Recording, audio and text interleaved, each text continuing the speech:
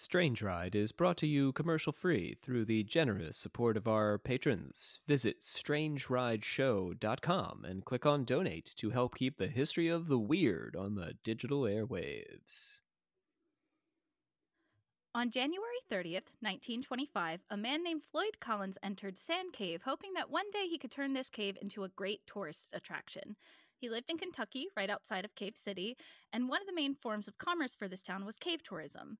Mammoth Cave was only 4 miles from his home, and the competition was fierce, but Floyd was not deterred. He grew up basically living in these caves and was known around town as Kentucky's best caver, and he managed to find a beautiful place hidden away that he knew would be his ticket to getting tourists to his cave.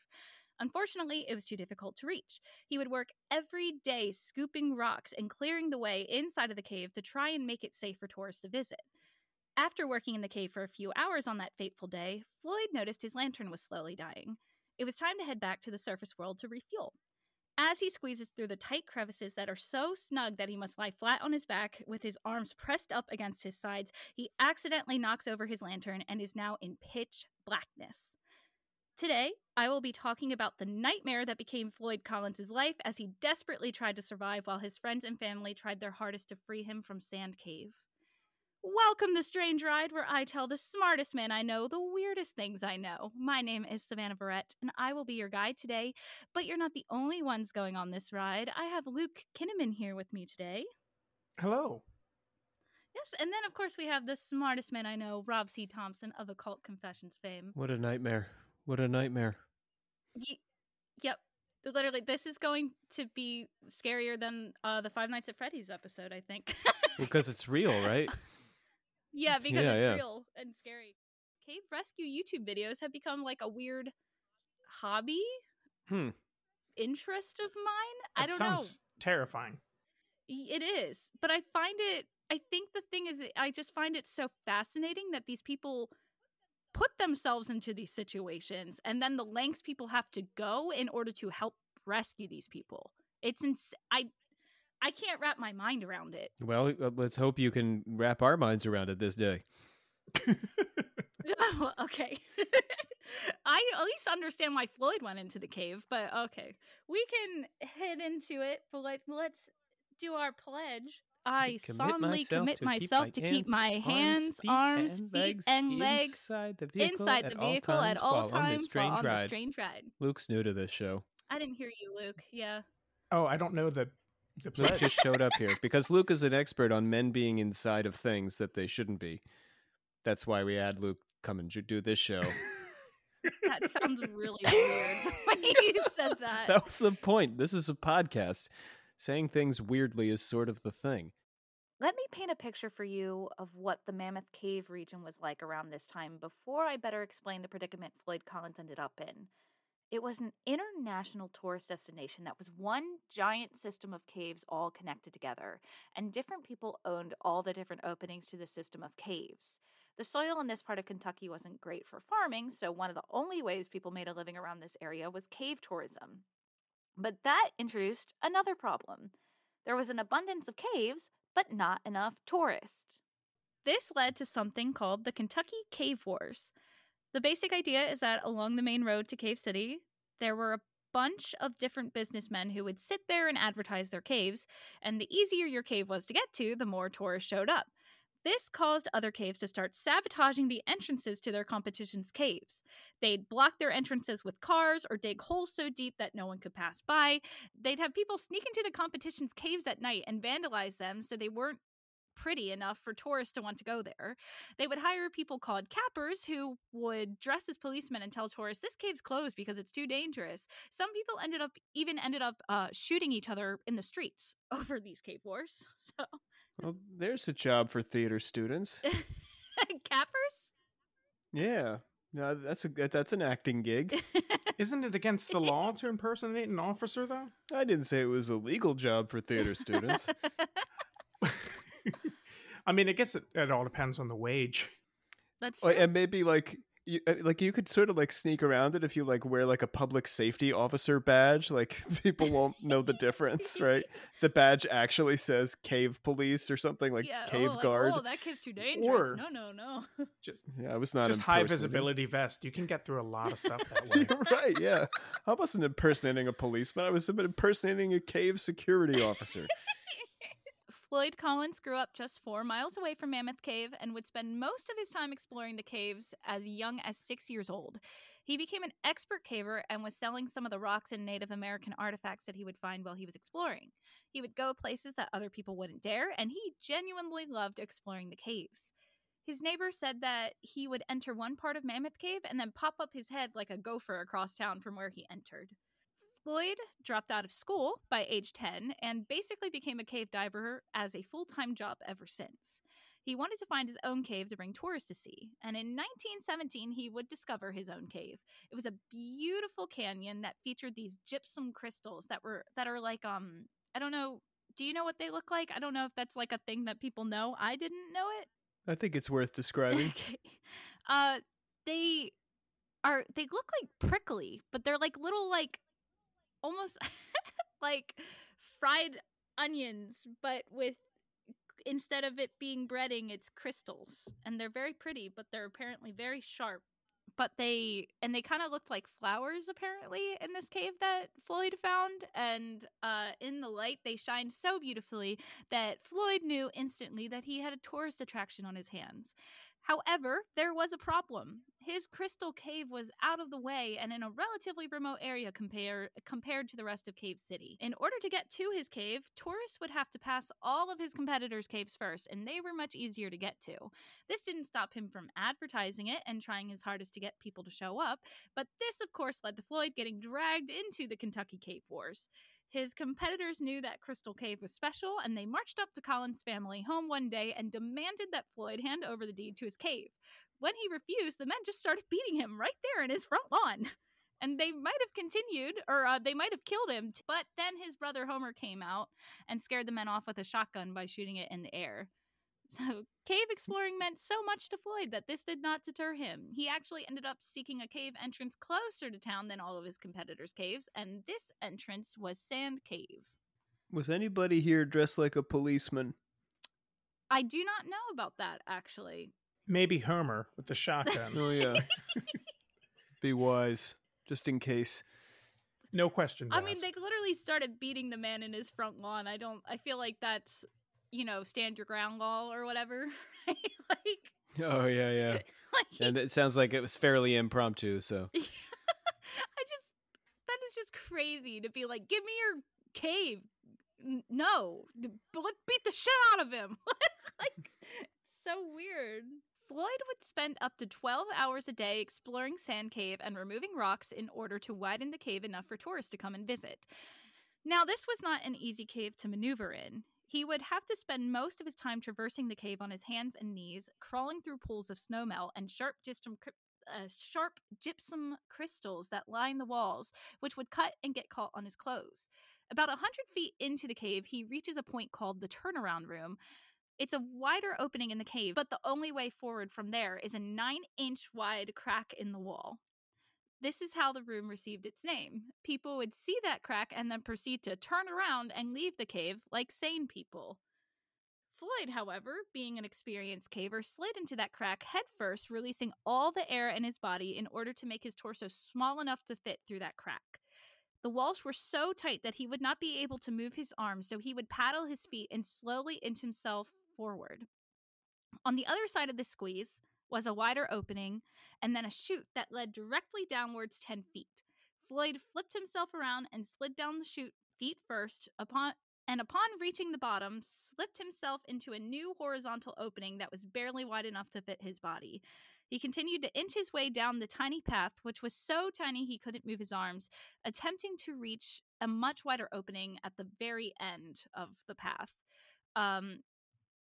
So at the very, very end of this path was like a tiny, tiny opening that led into this giant, beautiful crystal cave. Another one, not the same crystal cave, I don't think. But he notices that his lantern is beginning to darken, so he slowly starts to paddle his feet, inching himself out of the path while pushing his lantern with his shoulder. He accidentally bumps it too hard, knocks it over, and it shatters. In the pitch black, he begins moving his feet around, trying to find something he can push against to help himself get out of this tiny path. His right foot finds purchase on what Floyd thinks is the cave wall and pushes against it. Unfortunately for him, it was not the cave wall, but a giant rock which falls directly onto his ankle after he applies pressure to it. Floyd begins to wiggle his body and foot the best he can to try and remove the rock, but doing this causes loose gravel above him to fall down and cover his entire body. He is stuck 60 feet below the surface in a cave barely big enough for him, now trapped under pounds of gravel in the pitch black. He is essentially wearing a straitjacket made of stone. Realizing he is trapped, he does the only thing that he can do and starts calling for help. He does this until he has no more voice left. He falls asleep, wakes up, and then begins to scream again. He was stuck like this for 25 hours before anybody came looking for him. Wow. Yep. It's like a new age weighted blanket, just blanket of stone. I was actually thinking that too, and I was like, for a split second, this probably felt really good. I mean, to each their own. Oh, I love weighted blankets. New therapy. The reason that it took so long for people to come looking for him is because Floyd had 3 different places that he would stay. So when he didn't show up to one of his homes, the host would just assume that he was staying with somebody else. And on top of that, Floyd was sometimes known to sleep in the caves. So the longest time that he ever spent in a cave was 30 hours. So it wasn't unusual for people to not see him for at least a day. However, people did eventually go to check on him, and they saw his jacket hung up at the entrance of the cave and figured something might be wrong. The men that came to check on him were way too big to fit into the cave, but a 17-year-old by the name of Joel Estes was able to make it all the way through to the turnaround room before he lost his nerve and refused to go any further. The boy called out Floyd's name, and Floyd called back saying he was stuck and needed help. The boy reported back to the surface world.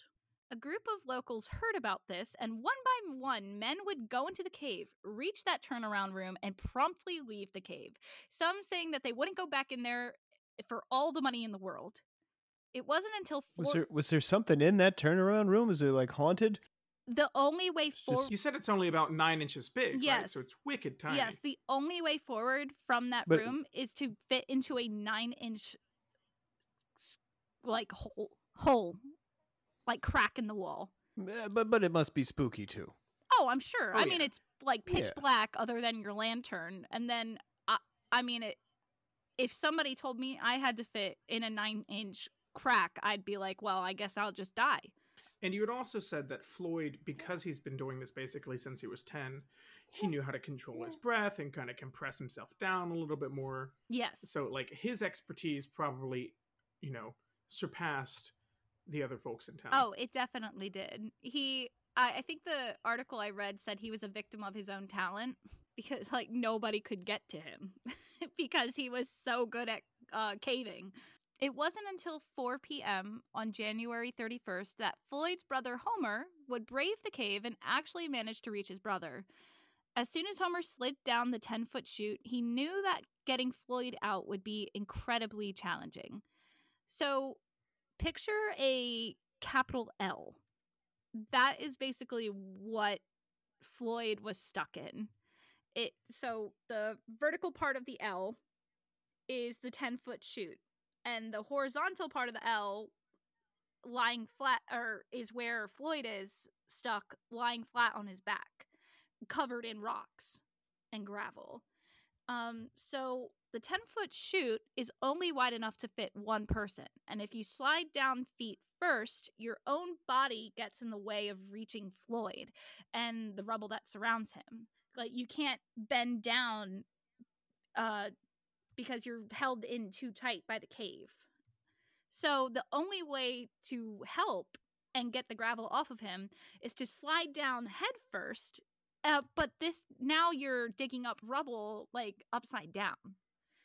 And it's a lot of rubble. Before he begins scooping away the rocks, he gets food and water for Floyd and a rag to put over his face to protect him from the water that keeps dripping on his face. So not only was he stuck in this like horrible position, but water was like perfectly dropping on the center of his forehead over and over again, like for this 25 hours that he was stuck down there.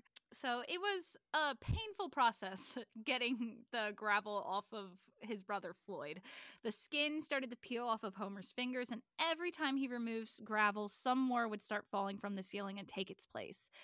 Homer left the cave to rest, and on the surface there was now a crowd of people who had come to gawk at the situation and offer up unwanted ideas that would most likely end up getting Floyd killed anyways. As Homer rested, he asked people to take blankets and food to Floyd, and many men went into the cave to do so, but lost their nerve before reaching him.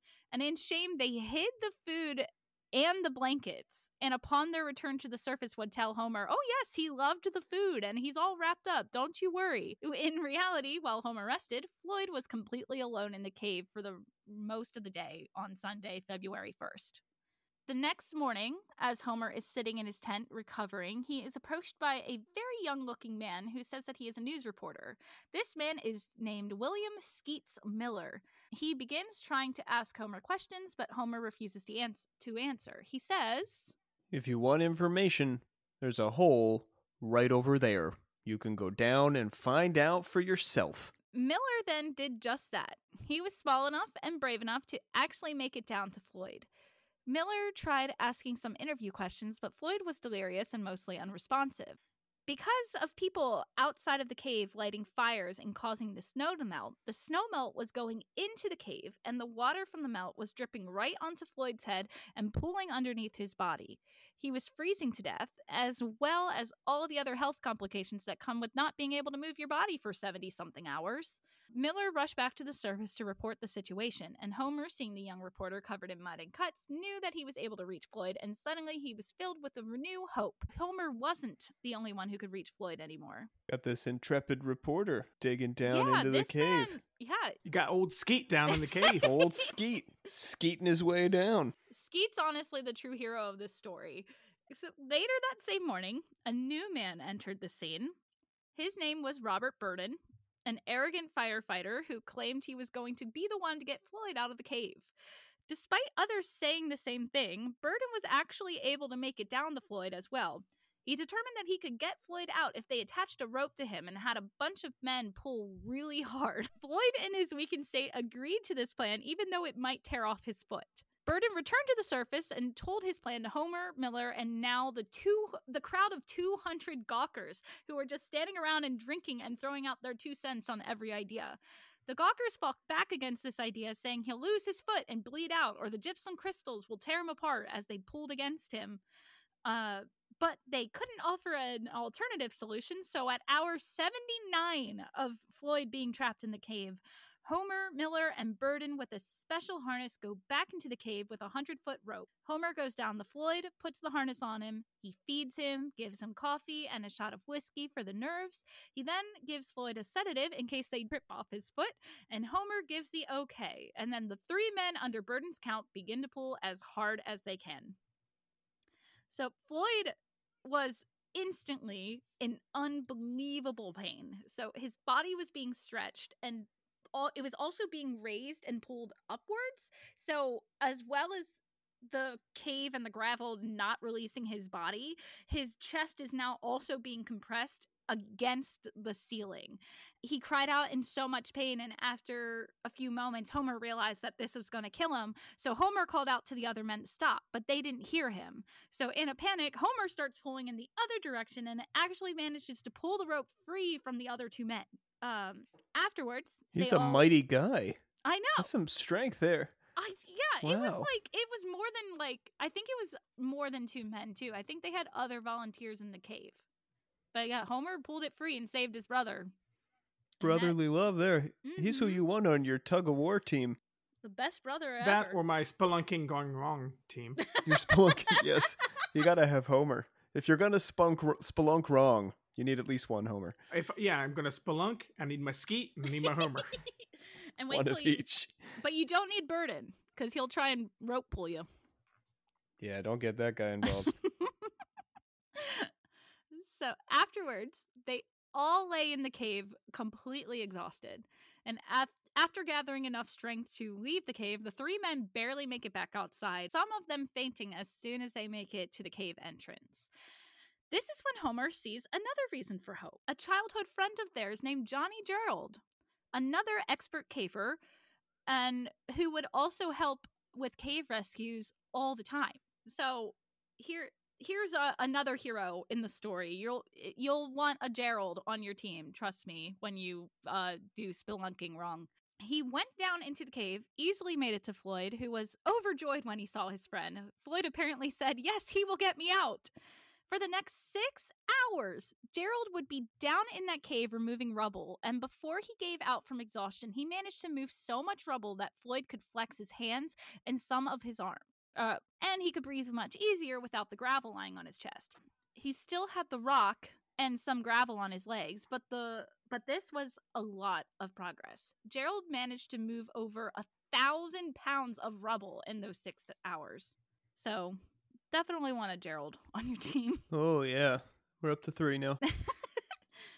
Gerald told some of the gawkers at the front of the cave not to let anyone into the cave besides himself, Homer, and Miller, because they were only going to mess things up with being inexperienced with cave diving. Not long after that, Burden returned and said he wanted to attempt another rope pull with another harness that he acquired, but the crowd fought back against him and refused to let him enter the cave. Burden argued with the crowd. Homer and Gerald were out of commission out of exhaustion, and Miller was back at work filing stories for his newspaper. So Floyd spent the rest of that morning alone in the dark, cold cave. What, you mean Skeet was filing stories? Yep, Skeet. Okay, Skeet Miller. So Miller, oh, Skeet Miller, okay. Floyd has been in the cave for 103 hours now.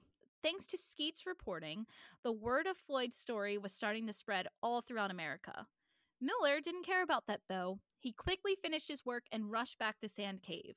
He made it back down to Floyd with the help of new electric light bulbs that were put in that lit the way all the way to Floyd himself.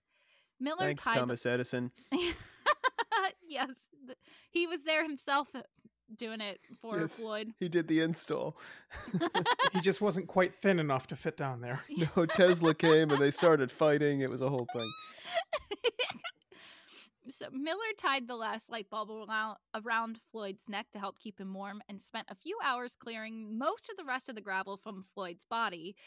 Once he was exhausted, he took a break, but instead of climbing out of the cave, he had food passed down to him and ate with Floyd. He told him all about the people who were reading his story and the group of people outside the cave, and he asked if Floyd had anything he would like to say to him, or to them. I believe I will go to heaven, but I can tell that I'm to be taken out alive and with both my feet. I want you to tell everybody outside that I love every one of them and I'm happy because so many are trying to help me. Tell them I'm not going to give up, that I'm going to fight and be patient and never forget them. You go out now, but don't leave me too long. I want you here with me and I'll keep helping all I can to move some of this rock. It was very persuasive. Yeah. That was a beautiful interview for being trapped in a cave for over 100 hours. I'd probably be like, fuck off. Get me out of this stupid fucking cave. And I love that he said, I bet I'll get to keep my feet. He really did. He apparently really did not want to lose one of his feet. And I think probably because he definitely planned on caving again once he got out of this situation. And he was like, it would be way harder to cave if I had one of my feet missing. But imagine the tourist he could get at his caves if he had a peg leg while spelunking. That's true. But yeah, so this interview would cause this story to become a huge news sensation. Everyone in America knew about Floyd Collins and were invested in him getting out of the cave.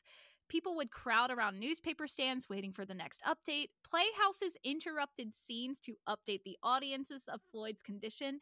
Even Congress would take breaks to get updated on where Floyd was. It was a huge sensation, and now all eyes were on this man and the state of Kentucky.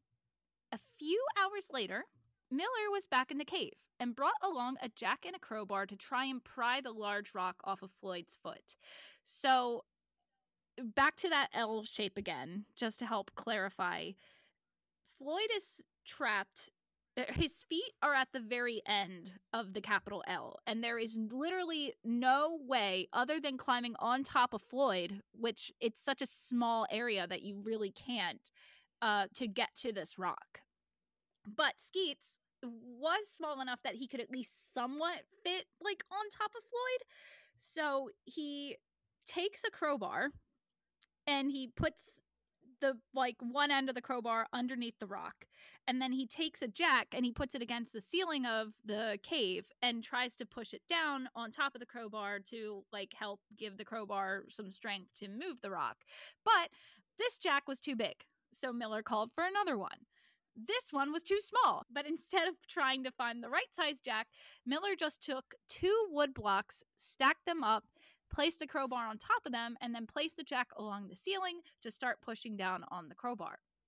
Miller would then use the very tips of his fingers in order to crank the jack. And as he did, the jack pushed onto the crowbar and the rock actually moved. Before he could move it enough for Floyd to free his foot, though, one of the wooden blocks fell and the rock fell right back onto to Floyd's foot. Miller would try again and again, with Floyd offering words of encouragement the entire time. You can do it, fella. I believe in you, fella. That went on for days. No, but it did go on for at least an hour, because I think he was in there at midnight, and then around 1 a.m., Miller was exhausted, and he had to leave the cave once again. When he exited the cave, he was met by the National Guard.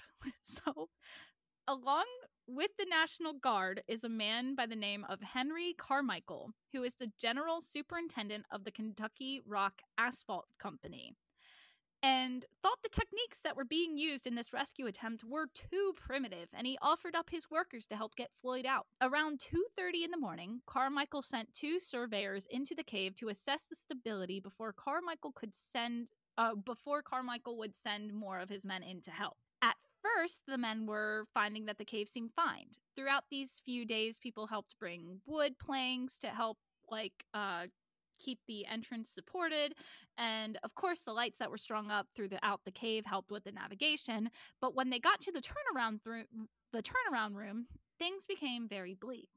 Because of all the people burning fires at the opening of the cave and all the warm bodies being pressed up against the walls of the cave while it was being traversed, the water was making the walls unstable and the cave was beginning to collapse.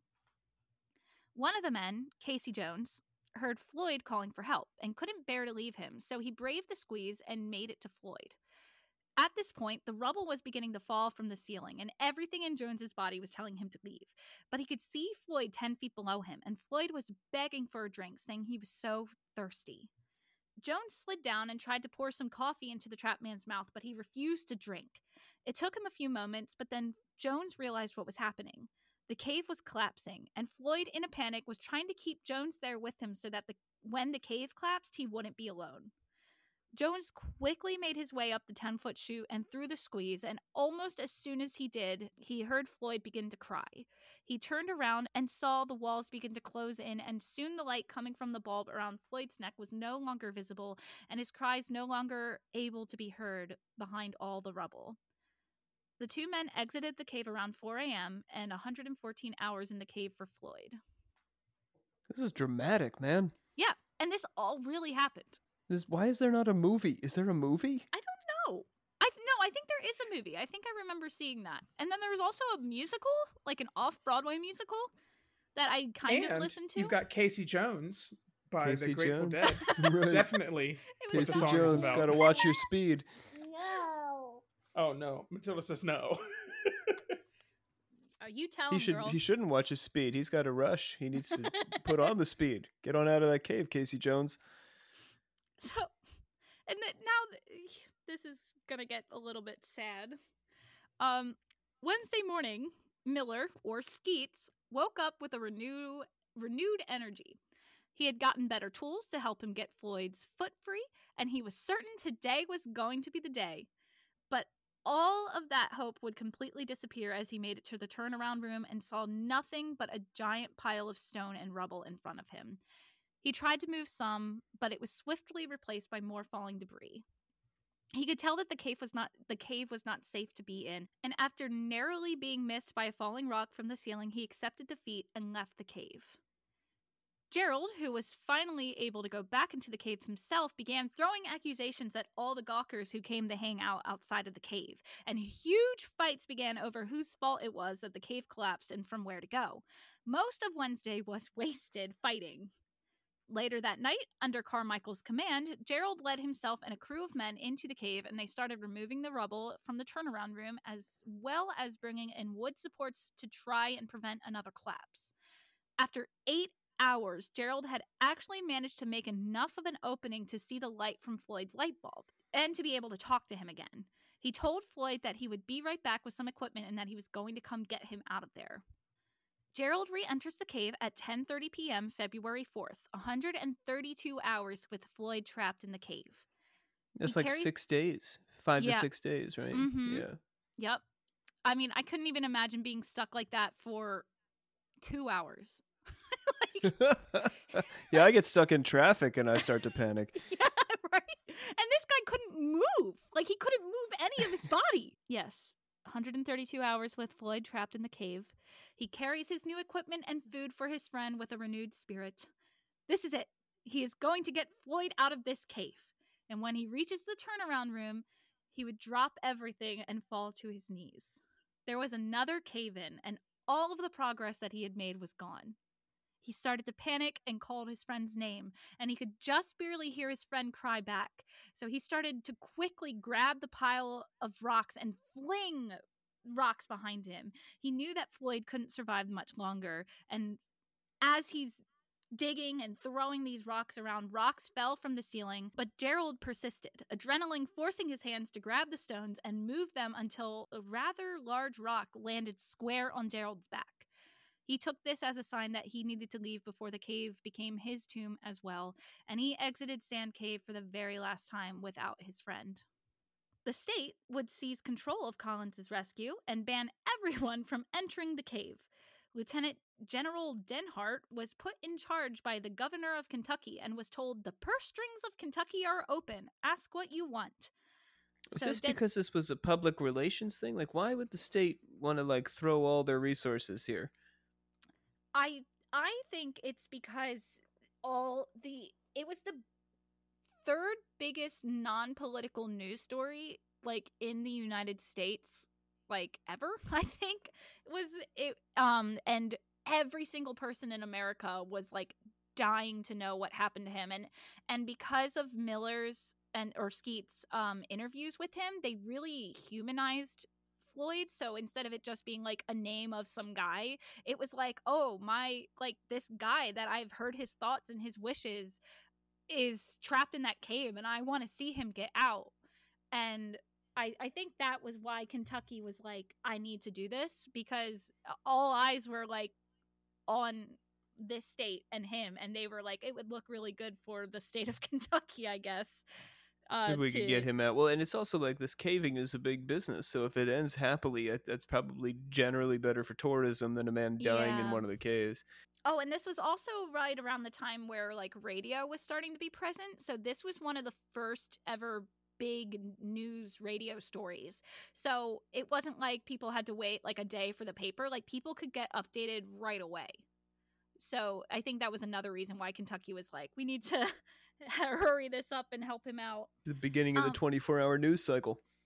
Yeah, basically. If only he was stuck in there for 24 hours. Denhart put Carmichael in charge of digging a shaft to get down to Floyd, since going through the cave was no longer an option. Carmichael enlisted employees from his Kentucky Rock Asphalt Company and got to work. They brought in heavy machinery they would use to dig the 55-foot shaft to reach Floyd. But after spending precious time building this giant mechanical digger thing inside of the cave, they realized that all of that hard work was for nothing. It was gas-powered, and caves suck in oxygen. So if they started to run that machine, the cave would have sucked in all of that gas and suffocate Floyd. So after wasting hours building this thing, they then had to waste hours to dismantle it, and then decided that they were going to dig by hand to get down the Floyd. So way to go. government.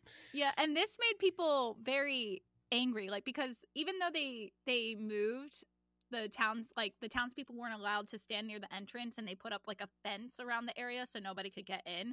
The townspeople were still like around the fence, like putting in their 2 cents, and they're like, "That's never gonna work." and they were right about that, at least. But and Gerald and Homer got in a fight with some of the National Guard, and they actually kicked them off the premises, and they weren't allowed to like stand around and watch this rescue mission. I can start to see the musical, like the chorus hanging out around the cave, and I could stage this. Yeah, I need to re-listen to it. I only listened to 1 or 2 songs, and they sounded nice, but I couldn't understand what the people were saying, so I was like, I need to listen to this with the lyrics, and I was like, I don't have time for this, but it sounded pretty. Homer's body, or not Homer, what's his face? Floyd's body is like halfway in the stage, and they put him down in the pit where you'd have the orchestra. Yes, you could just see his head pops up every once in a while to sing a song, then he goes back down. Carmichael deduced that his 75 volunteers could dig up to 2 feet of soil per hour, working around the clock. And so he thought that they could reach Floyd with a 55-foot deep shaft within 30 hours. They decided Floyd could potentially live that much longer, and so with Floyd now being in the cave for 146 hours, they began digging. At first, progress was fast, and they were on schedule, but once they moved through the softer dirt and they reached the stone and had to start using pickaxes, this is where the progress began to falter. The shaft was becoming smaller, so only 2 people could fit in the hole at once.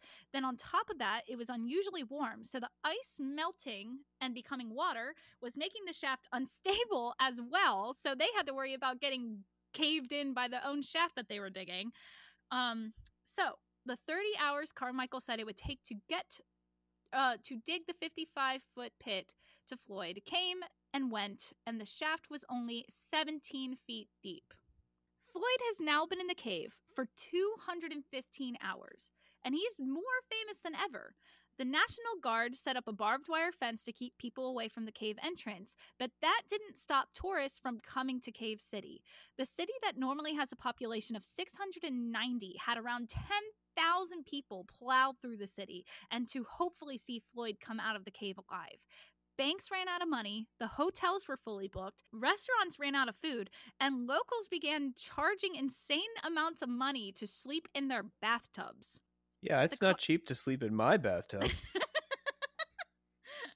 It's an expensive option on my Airbnb. I don't even bother emptying mine. It's going to be full of water, but you can sleep in it. Right. You got to pay extra for that. If pay the right amount, I'll join you. Oh, right. No. Ooh. Well, that's but not only for the sake of bathing. Right. Okay. Yeah. Yes. Yeah, I'll be nice. I'll wash your hair for you, scrub your back, and then then we get out. It's a PG-13. Well, I get out, and then they go to bed. So on top of that, like all the people in the town itself, people were actually going to like the field, like Collins's family's like farm field. The cars to get to the field were like miles, or the line of cars was like miles long. And as Floyd is down there 60 feet underneath the ground trapped, and these 75 men are like a couple feet away digging this giant hole, these 10,000 people were having a literal carnival right outside of the cave. There were food booths selling like hot dogs and hamburgers. Moonshiners were selling their booze. There were jugglers. There were choirs singing hymns. There were scammers taking advantage of all the chaos, and families bringing blankets and picnicking. Apparently, there was even somebody selling like balloons that said Sand Cave on them. Like, these people were legit having a party while this poor man is down there suffering. That's nuts. It is crazy. I gotta say, I don't think I would bring my family to picnic in the same area where moonshiners are selling booze and choirs are singing hymns. That's too much. It's not a good picnic location. But there's a juggler. Yeah. All right. That's sort of like Yeah, like go to Disney World, but like on the way in, you have to get by all the like guys trying to, I don't know, sell you dildos. That's I'll pass. Disneyland.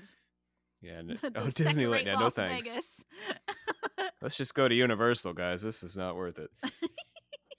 Despite all of this craziness, the volunteers kept digging, and they had hope that he was still alive. And where did this hope come from? Well, a radio amplifier had been jerry-rigged to the wire that was connected to Floyd's light bulb. So basically, they believed that the amplifier, they believed that the amplifier could detect vibrations whenever Collins would move. And so when they used the amplifier, they found that it crackled 20 times every minute. And that's like the rate of normal breathing. So they were like, oh my God, he's still breathing.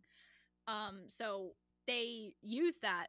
And they were like, we need to get down there fast. But progress was still very slow going. But they were like, he's alive, he's alive.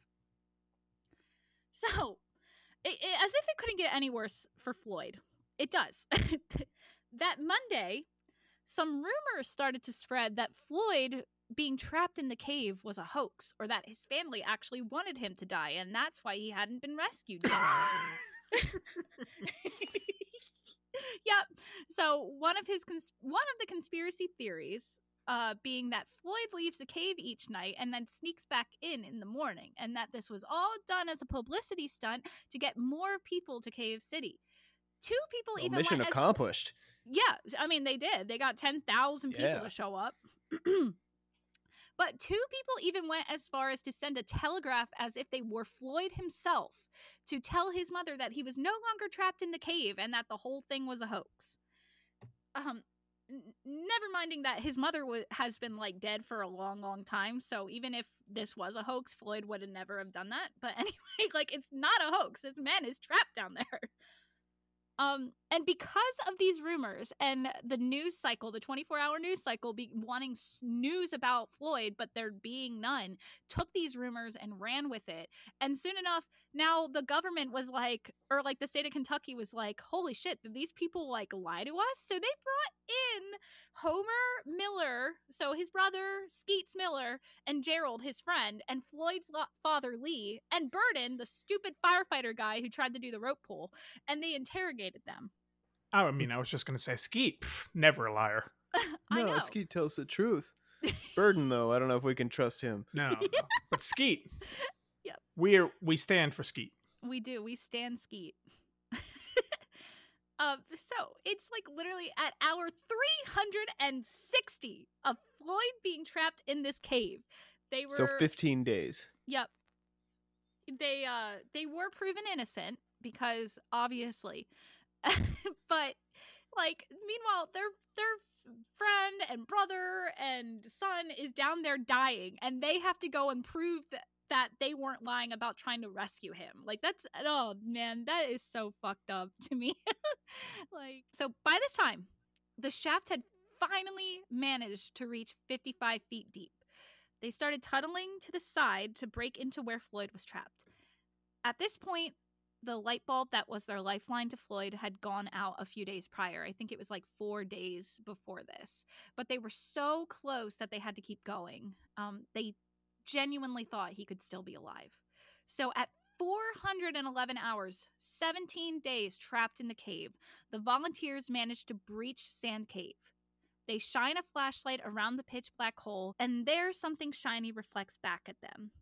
It was Floyd's gold tooth. His mouth hung limp, and the volunteer knew instantly that Floyd was dead. So not a happy ending. Oh. So the volunteer was lifted out of the hole, and everyone broke down. Denhart decided to have the shaft filled in because it was unstable and could collapse while they were trying to retrieve Floyd's corpse. So the hole was filled in, and everyone left the scene defeated. Kentucky closed their coin purse, or their purse strings, and refused to pay any of the volunteers for all the hours of work that they did to try and save this man. The coroner would later claim that Collins had been dead for approximately 3 days. So, if accurate, Collins died shortly after his light bulb went out, which was his last link to the world above. It's a coincidence. Sounds like shoddy engineering on Edison's part. Yeah, I think blame Edison for this. They were I think thinking. he must. Well, they were thinking that the warmth of the light bulb might have been like the thing really helping keeping him alive, and then like he probably lost all hope entirely because I'm sure he couldn't tell that they were like digging down to him and stuff. Like, yeah, I mean that poor man suffered enough, but that means that he genuinely was down there for like 400 something hours before he finally died. Like, oh my god, that's a literal nightmare. But the story is not over yet, and it only gets fucking weirder. So like Floyd is still not done getting shit all over on by the universe. So the owner of Sand Cave, who called himself a friend to Floyd, put up a sign that said 200 yards away, the body of Floyd Collins imprisoned in Sand Cave, and he would charge people 50 cents to come inside the entrance and gawk at the hole that like the government dug that was filled in. I mean, they didn't have Netflix or anything. Yeah, they should have put a sign on it and said, "Here lied Floyd." Parentheses, no longer here. Right. Well, that's not as much fun. You want to imagine. Maybe put the "he's no longer here" on the back of the sign. Yeah, on your way out the door. Yeah. They see it and like, oh, I paid 50 cents for this. Yep. Well, not Homer. Sorry, Floyd's body was still down in the hole. Oh, okay. Sorry. Yeah. So the government filled in the hole. They thought it was too dangerous to get the body out.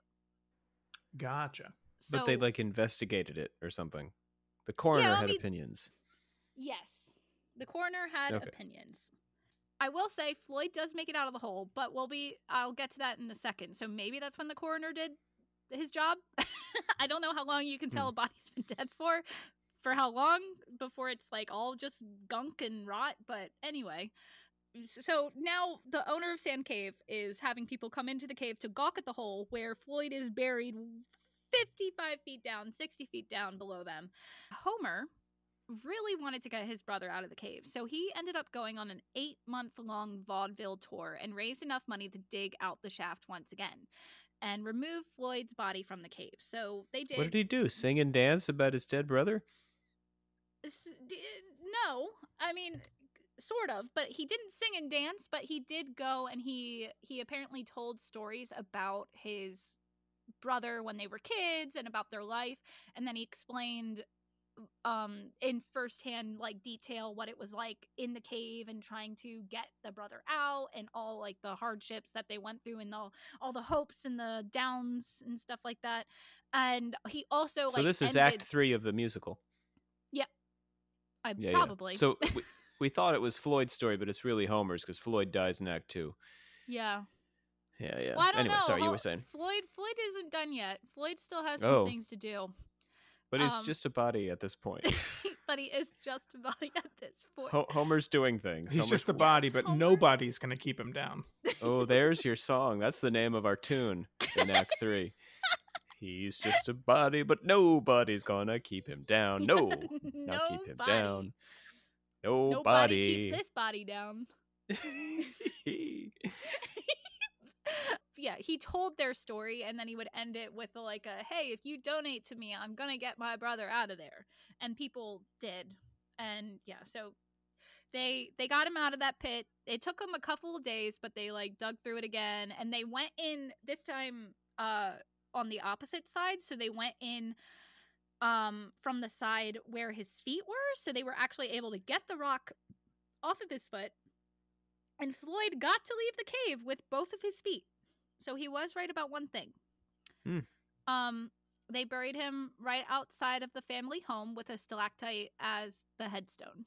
Miller, or Skeets, would end up getting an offer for $50,000 in 1925 or 1927 at this point from the Chautauqua Lecture Circuit. Yeah, this was a big deal back in the day when people used to go and listen to lectures for like fun. Yeah, But he turned it down. He didn't want it. He just stayed right there in Louisville, Kentucky.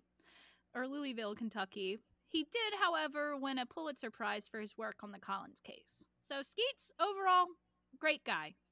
Skeets came out okay. Yeah. I think he was genuinely so upset about Floyd dying that he was like, nope, I'm good. I'll stay in my tiny little corner of the world. 2 years later, the family was struggling to get by, and a dentist by the name of Dr. Harry B. Thomas made Lee Collins an offer of $10,000 to buy his family home from him. Lee signed the deal, not realizing that there was a clause that said everything on the property then belonged to him. So this man, Harry B. Thomas, the dentist, dug up Floyd's grave, stuck his body into a glass coffin, and then put it back into Sand Cave, and then sold tickets for people to come and see him once again trapped in the cave. Is that legal? Isn't that desecrating a corpse? Because he apparently in the contract that Lee signed put in a clause that said it was okay for him to do that. So we can just give our dead relatives to people? Dentists. To dentists. Exclusive. Only medical professionals. Yeah, exactly. As far as I know, you can get a permit to bury your loved ones in your own yard. So if that is the case and they had documentation permitting that they can put his corpse in their yard, I guess you can exhume it if you're a crazy dentist. If you're a crazy dentist? I feel like this is on the very edge of the law. Yeah, but it was also it was 1927 and so anything goes. Yeah, it feels like the Wild West to me. Were there any laws at all? Yeah, I look forward to writing the song for this dentist. You don't have to. You just pull. You'll be pull the song "Dentist" from Little Shop of Horrors. That's literally what I was thinking. This fucking crazy dentist is like, yes, I will bury this man in the and cave you'll be a money. Success. As if he didn't have enough money as a dentist. Don't dentists make enough money? He made enough to drop $10,000. That's true. To then desecrate a corpse. It's a high price tag for desecration. Yep. It's an investment plan. It really was, though. And it fucking worked. So, yeah, he would charge people money to come and see Floyd's corpse, and people went constantly. People loved it. It was like a huge tourist attraction. I'm sure he made back way more than $10,000.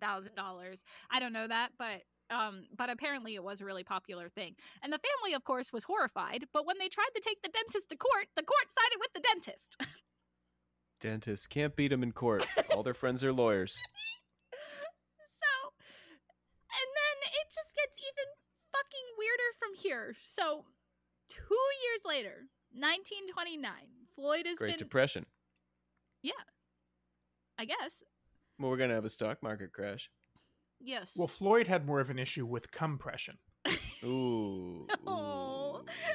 But, so, it's 1929, so Floyd's corpse has been on display, I think, for 2 years, a year, maybe. So 2 men snuck into Sand Cave late at night and stole Floyd's corpse.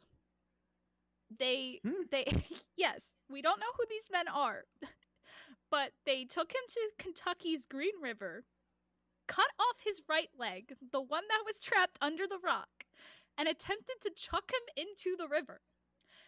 He, however, did not make it that far and became entangled in a bush and was just left there. See, now we can use the Creedence song Green River, so we can really do this as a jukebox musical, I think. Okay, but why didn't they try? I thought why did they steal it if they were just going to chuck him in the river? I have no idea. Nobody. They're trying to set him free. Nobody really. I mean, maybe, but they also stole his fucking foot. They wanted to keep that. And nobody really knows, and nobody knows how he ended up in the bush. Because they're assuming that these men tried to throw him into the river, failed, and left him in a bush. But I even failed to throw him in the river. You just have to go right next to the river. I don't know. Well, maybe they dragged him out of the coffin there. God, this guy's been dead for a hot minute, but he's still heavy. Let's cut off some of his limbs. Well, this is a lot of work. It's getting late. I've got to go to work in the morning. Let's toss him in the river. He's still heavy. Let's put him in a bush.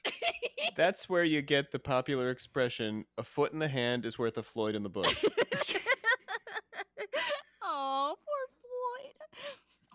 It's okay. He probably won't listen to this. No, you're right. And it also, what's worse too is like Floyd was so adamant about leaving the cave with both of his legs, and then one of his legs fucking got taken, and nobody ever found out where the leg went or who these two people are. So his leg is just... It's still out there. His leg is still out there somewhere, probably in maybe the dentist kept it. Well, Savannah, I've got news for you. Take a look under your chair. Oh my god, how did you know? I'm surprised you didn't notice the smell sooner. It's gotta be bones at this point. At this point. Yeah, were they doing any sort of preservation techniques while he was in the glass coffin? Was like the glass coffin full of formaldehyde or something? I'm pretty sure that they embalmed him. Okay. It's all right.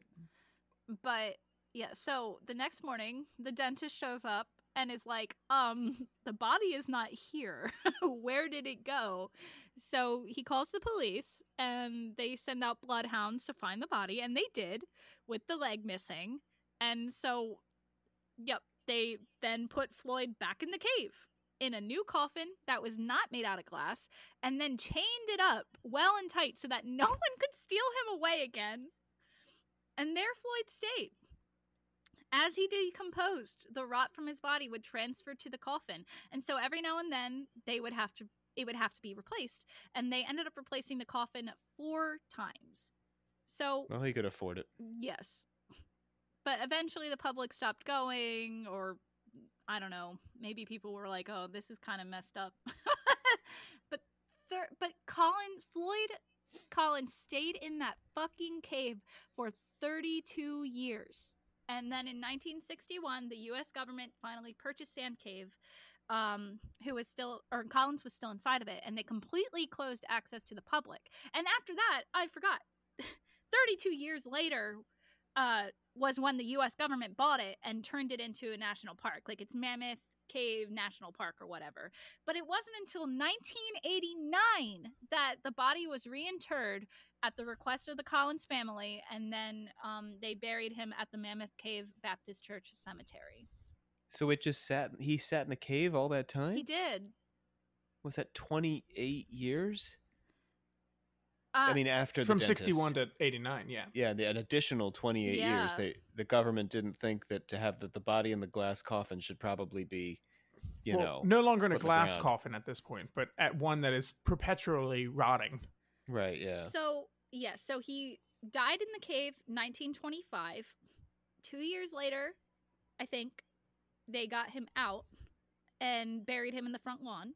And then the dentist in 1929 dug him up, put him in the cave. So from 1929 to 1989, except for his one-night stint out in the wild. In the Green River. He was in that cave. But, and honestly too, like, when I was watching that YouTube video that I was talking about, I was literally like, I'm going to drive to Kentucky right now and break that man out of this cave. But yeah, that is the ending to Floyd's story. And just genuinely such a weird, strange ride. Like, I could not believe what I was watching. It's really upsetting to think that it wasn't until 1989 that his family really got closure. They had like a taste of it. And then a dentist came and was like, nah, I got this. Don't worry. Yeah.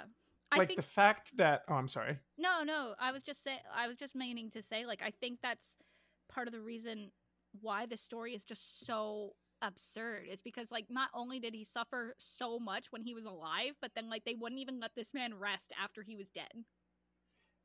And Rob, you're 10 years my senior. So, like, the last time he was moved, you were like 5 or so, give or take. Yeah, just wild. So but we can't forget, I think, in this, that none of this is possible, particularly like the after death story, without the tourist coming to this area specifically for the purpose, or at least in part, of seeing the corpse. Yes. And wanting to see that, like, the dentist is able to profit off of this. It reminds me, I did my master's work in Gettysburg on tourism there, and the original tourists to Gettysburg came in the days right after the battle. This was like the bloodiest conflict in the whole Civil War. The streets were lined with corpses, and there were some like photographers would go around posing the dead bodies. Whoa. There was one woman who stole a hand from a soldier. I don't know how she detached it, or if it was detached. Maybe the soldier had been hit by an artillery shell or something. But people did some really creepy stuff. And human beings can be pretty damn creepy. We can be pretty macabre, pretty spooky. Like, we get up to some creepy stuff on the internet still today. Like true crime, I don't want to harsh your whatever, yuck your yum, but some of that can be kind of creepy. Some of the way podcasters talk about true crime, some of the way true crime fans get engaged in the cases of real people who've suffered and died. Yeah. It has that similar vibe to it. You feel like you're gawking at someone else's like horrific, terrible pain. Yeah. I mean, and maybe that's why the story is still fascinating to us to this day, but I'd like to think that I wouldn't have gone to see this man's dead body. Me too. It's hard to say, because it's not like today where we have all this information and stuff like that. Like, I don't know. Did you watch the what was it, the serial killer? Do you watch serial killer media? Do you watch serial killer reenactments and that sort of thing? Not sometimes. I more so like documentaries. I don't like it when it's actors, because it feels weird to me. Like, I feel like I'd rather just have like the facts than seeing it turned into this like weird story. Like, I remember I tried to watch the one where I think it was Zac Efron as Ted Bundy, and then they were like, they went to go adopt a dog, and then all the dogs were like growling at him and barking at him, and I was like, this is fucking stupid. So, I don't know. I don't think you're the kind of person that would have engaged in this kind of dark tourism. I do like listening to these stories, though, but I think. But you're listening from like a historical perspective. You're not listening because you're chasing the thrill of it, or like, no. Because I would never do this. As a matter of fact, and this might be a hot take, but I say anyone who wants to climb Mount Everest is a fucking asshole.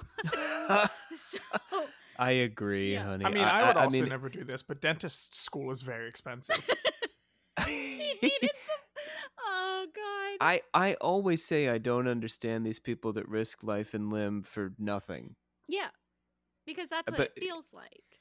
But we're artists, like, we also will get up on stage, which is a thing that people don't, are terrified of doing. So, we might look at Mount Everest or whatever, it's mountain climbing, and say, it's silly, but they probably would say the same thing about us.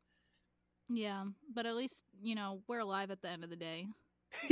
Well, we may be embarrassed if we've cocked it up, but we're still alive. No, I agree. Most of these stories too, when I listen to them, the people do make it out. But I think for the most part, I just find it fascinating how difficult it is to rescue these people, and then it makes me angry at those people, because I'm like, look at all these people that you made suffer in order to help save you. I don't know. Yeah. And I wasn't mad at Floyd, because like, Floyd was kind of like a fluke, especially because like he apparently could get himself out of pretty much any jam. But I mean, this one was just too much. And a big thank you to my sources.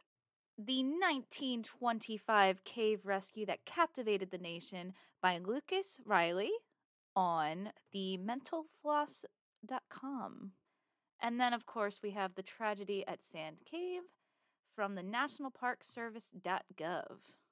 The national parks one was really useful in helping keeping track of when things happened, because at the very end they have like an actual timeline that tells you day by day what happened and what they did to rescue Floyd.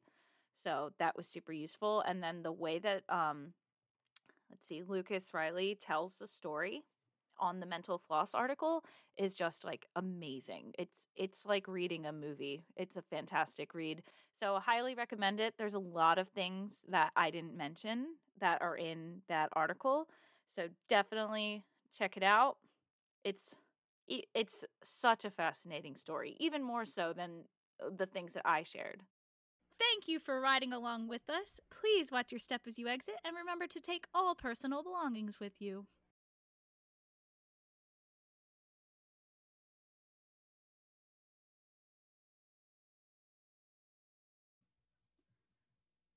So would you please read this, Luke? I believe I will go to heaven, but I can feel that I'm taken out alive, and with both my feet, I want you to tell everybody outside that I love every one of them, and I'm happy because so many are trying to. Thank you, Matilda. Floyd had his baby.